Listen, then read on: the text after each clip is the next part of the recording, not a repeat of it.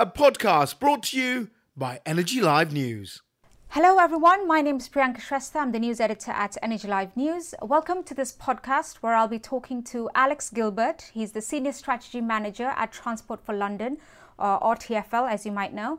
So Alex has spoken at our events before, and he was actually expected to speak at Energy Live Expo this year, which is taking place on the 5th of November in London. But he'll be passing on the baton to one of his colleagues who will be covering some of the topics we'll be discussing today. So for those of you who are not aware of Energy Live Expo, it's ELN's annual event, and it's taking place at the QE2 Centre in London. And this year the theme is climate change doing our bit. So you'll find the full details on the ELN website. It's free to attend for energy end users as usual. So don't forget to register. You must register if you want to come along.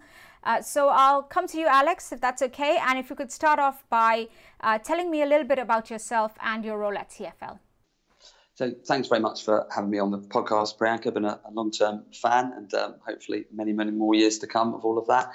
Most of my time day to day now is spent at TfL, looking after commercial energy opportunities. So we are assessing, and some of your guests and listeners will be aware of this from previous chats we've had. As you say, I spoke at last year's conference. We're really keen to explore opportunities for energy within the broader climate change agenda, of course, across all of London. And that means really trying to join up and integrate everything that we're doing across transport, which obviously many of the listeners will be aware of, but also across home building. We're one of the most active home builders now in London, energy, where we're the largest consumer in London, and a number of other areas as well. And for us, that key aspect is building that infrastructure for London, of which obviously energy is a key part and goes across all of those. That's what we're super keen to deliver. There's a number of other areas that outside of TfL, that may be relevant to this, again, around sort of smart grids and energy infrastructure more broadly, and happy to come back to that as well if you wish. Okay, perfect. So we'll kick off with climate change, and obviously that's the theme of the conference this year, and about what businesses are doing to help deliver that low carbon agenda. So could you talk a little bit about some of the initiatives that TfL is involved in, and if you could start off with using waste heat to power the underground? Yeah, certainly. So this one seems to get a lot of attention. Yeah, very interesting. Absolutely. And it's normally the one that at conferences I get the most of, especially as you can imagine on summer's days when people come in sweltering and say, can you please get some heat off that damn tube? So it's something we've been exploring for a while. We're very, very actively involved in this now. There's a couple of sites that we've helped develop around London. In truth, we haven't yet fully understood the commercial model and where this all might go. So we've begun filtering through all of this year, really, since we all last spoke, a number of sites that may be attractive for waste heat potential, working very closely with a GLA and others, also home builders such as ourselves and others, to look at the best opportunities. So it's incredibly exciting. We'd obviously love to be able to take heat out of the underground and take that to homes. There's still more work to be done, still no final decisions made, but it's really exciting, and I would say sort of strongly on that one, watch this space. So do you think it's something that would come into fruition over the next couple of years or so? Absolutely, yeah. I think if it can happen, and I hope it can, then it won't be too long. I think pretty soon we'll have a good idea of what we're able to do. And absolutely, the plan is to see how far and wide we can roll that out. And of course, it's one of those things that could be applicable not just throughout London, UK, rest of the world. So we're really keen to try and be the pathfinder on this and be the first to try and deliver that. That sounds great. And I know TfL is also planning on some solar initiatives, as well as some of the uptake in electric vehicles and the charging infrastructure. So could you talk us a little bit about that? Yeah, certainly. So I suppose the other two that attract quite a bit of interest are, as you say, solar, where we've been very keen, I'm sure people will understand the reasons for this, to try and install as much renewable energy across the estate as we can. So we continue to explore that. There's a number of live opportunities at the moment. Essentially, solar breaks down into three sort of parcels of land, if you like. It's large land that TfL owns. We have about 10,000 sites across London. It's about 6,000 acres, so it is a very large estate. So we're looking at land opportunities. Also rooftops, again, you'd expect that, sort of, again, depots, bus garages, more broadly, again, across our own estate that we're looking to build. And then, of course, trackside. That's the one that's always attracts a lot of interest. Really keen to try and deploy that. It's very challenging. It's going to take time and effort, again, to be able to do that, but we're super keen to explore that one. When you talk about the challenges, could you maybe mention some of the challenges you face? Is it the funding side? Is it because of the infrastructure? What would you say are the main challenges you face for that? Yeah, so actually probably less around funding, and I mean that not directly for TfL, but broadly now there's a lot of appetite for solar funding, a huge amount, frankly, across some of the traditional funders, across the energy supply companies themselves, a number of more niche players. So from the very small to the very large, i.e. sort of pension funds. So I think funding will be available, allowing for financial and borrowing constraints, but I won't go into great detail on that topic. It's more actually just installing solar can be very challenging in live environments, and also, of course, like as you'd expect at TfL, we are very, very keen that anything we do does not negatively impact on green infrastructure, on biodiversity. Inevitably, when it comes to climate change, there are trade-offs always, everywhere. We all have those in our own lives, of course, with every bit of food that we buy and every bit of power that we consume, of course. And TfL is no different, just at a larger scale. So we obviously, when we look at something like solar installation, very, very cognizant of the fact that it has to be biodiversity positive wherever we can. So we want to make sure that we preserve every bit of green space that we can in London, and do the right thing across the board whilst generating renewable power. Mm-hmm. And the EVs uptake, if you could talk a little bit about that. Sure. So again, TfL has been at the forefront of this with the work on the Mayor's EV Infrastructure Task Force. So we were a lead author on that, and we've helped facilitate much of the EV uptake in London, whether that's on some of the frameworks for slower, so residential charging, but also our Rapids framework, where we'll be installing 300 rapid chargers by the end of next year. We are now in a process of engaging with many in the market to see the next stage. So effectively how we develop the very best site selection tool, understanding what London needs going forward, and then reviewing our own position. So this is something that certainly individual boroughs, London, and to be honest, lots of other places in the world have grappled with for some time.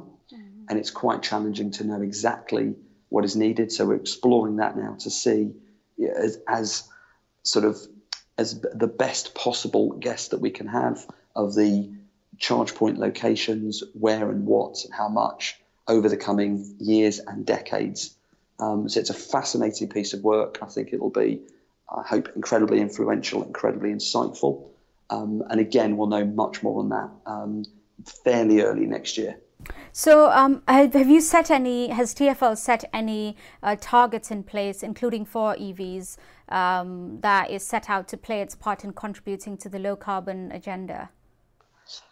Yes, I suppose the main sort of headline one across TfL, if you like, is our zero carbon rail by 2030.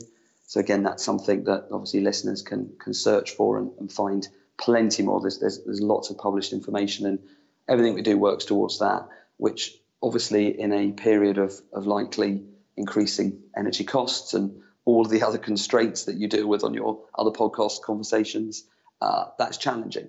That's a lot to deliver. Yeah, it seems very ambitious, 2030. It doesn't seem very far away. Not at all, no, scarily so, right? It's like 2020 when you're growing up seemed like far, far in the distance. Exactly. We're basically there. It is far, and of course, we have to be saving money while we're doing that. We have, again, publicly available, we're looking at around £6 billion cumulative energy bill up to 2030. So saving that money whilst hitting that zero carbon figure across the rail services is huge ambition. But yeah, there's a massive amount going on, and many people dedicated to that, and kind of genuinely feel that London is a world leading, I would say the world leading, but that's biased, city, and that what we do here is looked upon across the rest of the world, and it's essential that we do the right thing, we lead the way forward, and we do explore a lot of innovative areas like waste heat, like solar, EVs. We want to be up front in that. I think we have a role to do that, but I think also we'll be very good at executing that as well. So you'd say you're on the right track towards the net zero target. Mind the pun. I'll take the pun. It's one that Johnny and or Jeff would be delighted with. But yes, we're definitely on the right track. And so far, so good. It is looking very positive. And talking about tracks, I thought I wanted to run this past you, actually. It was quite interesting. We ran a story, I'm sure you're familiar with, I think it was last month, about a railway track in the UK being powered directly by solar panels in what was claimed to be a world first. So I was wondering if TfL, if this is something that TfL might be looking into. Is this something you plan to implement in the future? Yeah, absolutely. So this, goes alongside the solar trackside work that I mentioned earlier. That was a very exciting story. It has to be said that power, as I understand it, wasn't going directly into the track, more serving other power needs around the track, around the tracks, yes, signalling, etc. But nonetheless, really, worthy cause. Of course, welcome all of that. We may be able to take some solar and feed it directly into our own grid. Effectively, TfL has its own grid, which looks pretty much like the tube map, if you can picture that. Very confusing. Yeah, indeed. But because we have such huge power needs, every single day, of course, we have monster needs for power. So we're keen to take that. So again, very happy to work with others. I suppose we should say anyone that's listening to this that works across heat, solar, EV, by all means get in touch if you've got good ideas. We always welcome those as well. So another topic that is being discussed to enable this low carbon transition is smart grids. And I wanted to get your view on what you think London would or could look like over the next few decades or so. So this is in terms of the whole integration of energy, transport, and earlier, like you mentioned, housing as well. Yeah, absolutely. So again, I think London has a fantastic role. I've sort of spent the last year or so desperately trying to find places in the world that are truly kind of smart, sustainable. Both of those are kind of wonderful words and yet utterly awful at the same time, and that everyone means completely different things by that. But, the fact is, and this sounds good, it clearly isn't, but most of the world isn't that far ahead of where we think we can be very, very soon in London. There are fantastic examples, like in Scandinavia, it won't surprise people. There's some brilliant new and old sustainable developments. There's some good examples from the Far East as well. But London, we do have an amazing opportunity to actually link so much of housing, additional infrastructure as well, utility infrastructure, digital infrastructure, full fibre as well. All of that has a part to play, how we join up waste and link that to energy. So it is a piece that I think we can get right. We actually have a bit of a luxury in that TfL looks after a number of these areas, not all of them at all, but within this sort of GLA family, there's plenty more that we can do, and it's something that people are envious of across the world. As I say, I don't want to make it like we've got it right. There are fantastic examples in places like Stockholm where I think they've done quite a bit more to join up areas that are fully functioning. But we need to learn the best from those and then scale it up, because no one's on the scale that London could be, and that's the really exciting part. So what is it, would you say, you would like to see over the next 5 years or so in London in terms of the whole electrification and the smart grids and the EVs and the whole lot? When you look at the bigger picture, what would you like to see for London over the next 5 years or so? Yeah, I mean, the first thing is a very soft and fluffy sounding thing to say, but it's the most important, and that is the joined up approach. It's the thing that people, as they're listening to that, will probably sigh and go, yeah, obviously. But but it doesn't happen nearly enough. And getting the governance right is absolutely essential. To develop any kind of smart city, you need all the best technology. We've got a lot of that. We need more of it. You need the data. Data is essential. Again, we've made huge strides at TfL, and of course others have as well. And we need to see more of that. But the things that are often missing, of course, are people, and how people connect and get that approach. So that if you like, that's the sort of bottom-up approach. And then from a top-down perspective, it's governance and legislation that pulls a thing together. It's only when you have those four things working together can you deliver that. And I think we're getting there. But when you look at any sustainable example, and again, I'll go back to the one just used, which was in Stockholm. There's a district, Hammarby Sjöstad. When you look at that, the technology they've got there, most of the people listening to this will go, yeah, well, I've heard of that. Mm-hmm. I understand that. But it's the governance. It's getting the people on board. It's getting the districts on board, whether, again, that's local authorities, central authorities, whatever it might be, on board from the start to work together. And it's feeding in housing, transport, energy to get them together from day one. That sounds a bit sort of wonderfully grandiose and mm-hmm. perhaps a bit kind of utopic, but ultimately I think we can do that. I think we all know what needs to be done. We've just got to work together pretty swiftly, because as you guys often report, things are looking pretty bleak out there. So we need to get a move on and work together to deliver that. But I think we can do it. Great. And it's always great to have hope and have a positive outlook going forward. So thank you very much for that, Alex. And it's been quite interesting, pretty interesting as usual, speaking to you. Hopefully we can carry on this conversation at Energy Live Expo. But as I mentioned, unfortunately, you're not coming along because you've got other commitments. But you've got someone else from TfL who will be joining us. There will be somebody in my stead who is a wonderful speaker and will be able to cover all of this as well. And Quintin Babcock is coming along. He looks after a huge amount of our energy needs and wants and everything else as well. So he'll be even better versed than I, talking generally about energy. And yes, unfortunately or fortunately, depending on which side of the population you are, I'll be in Brussels.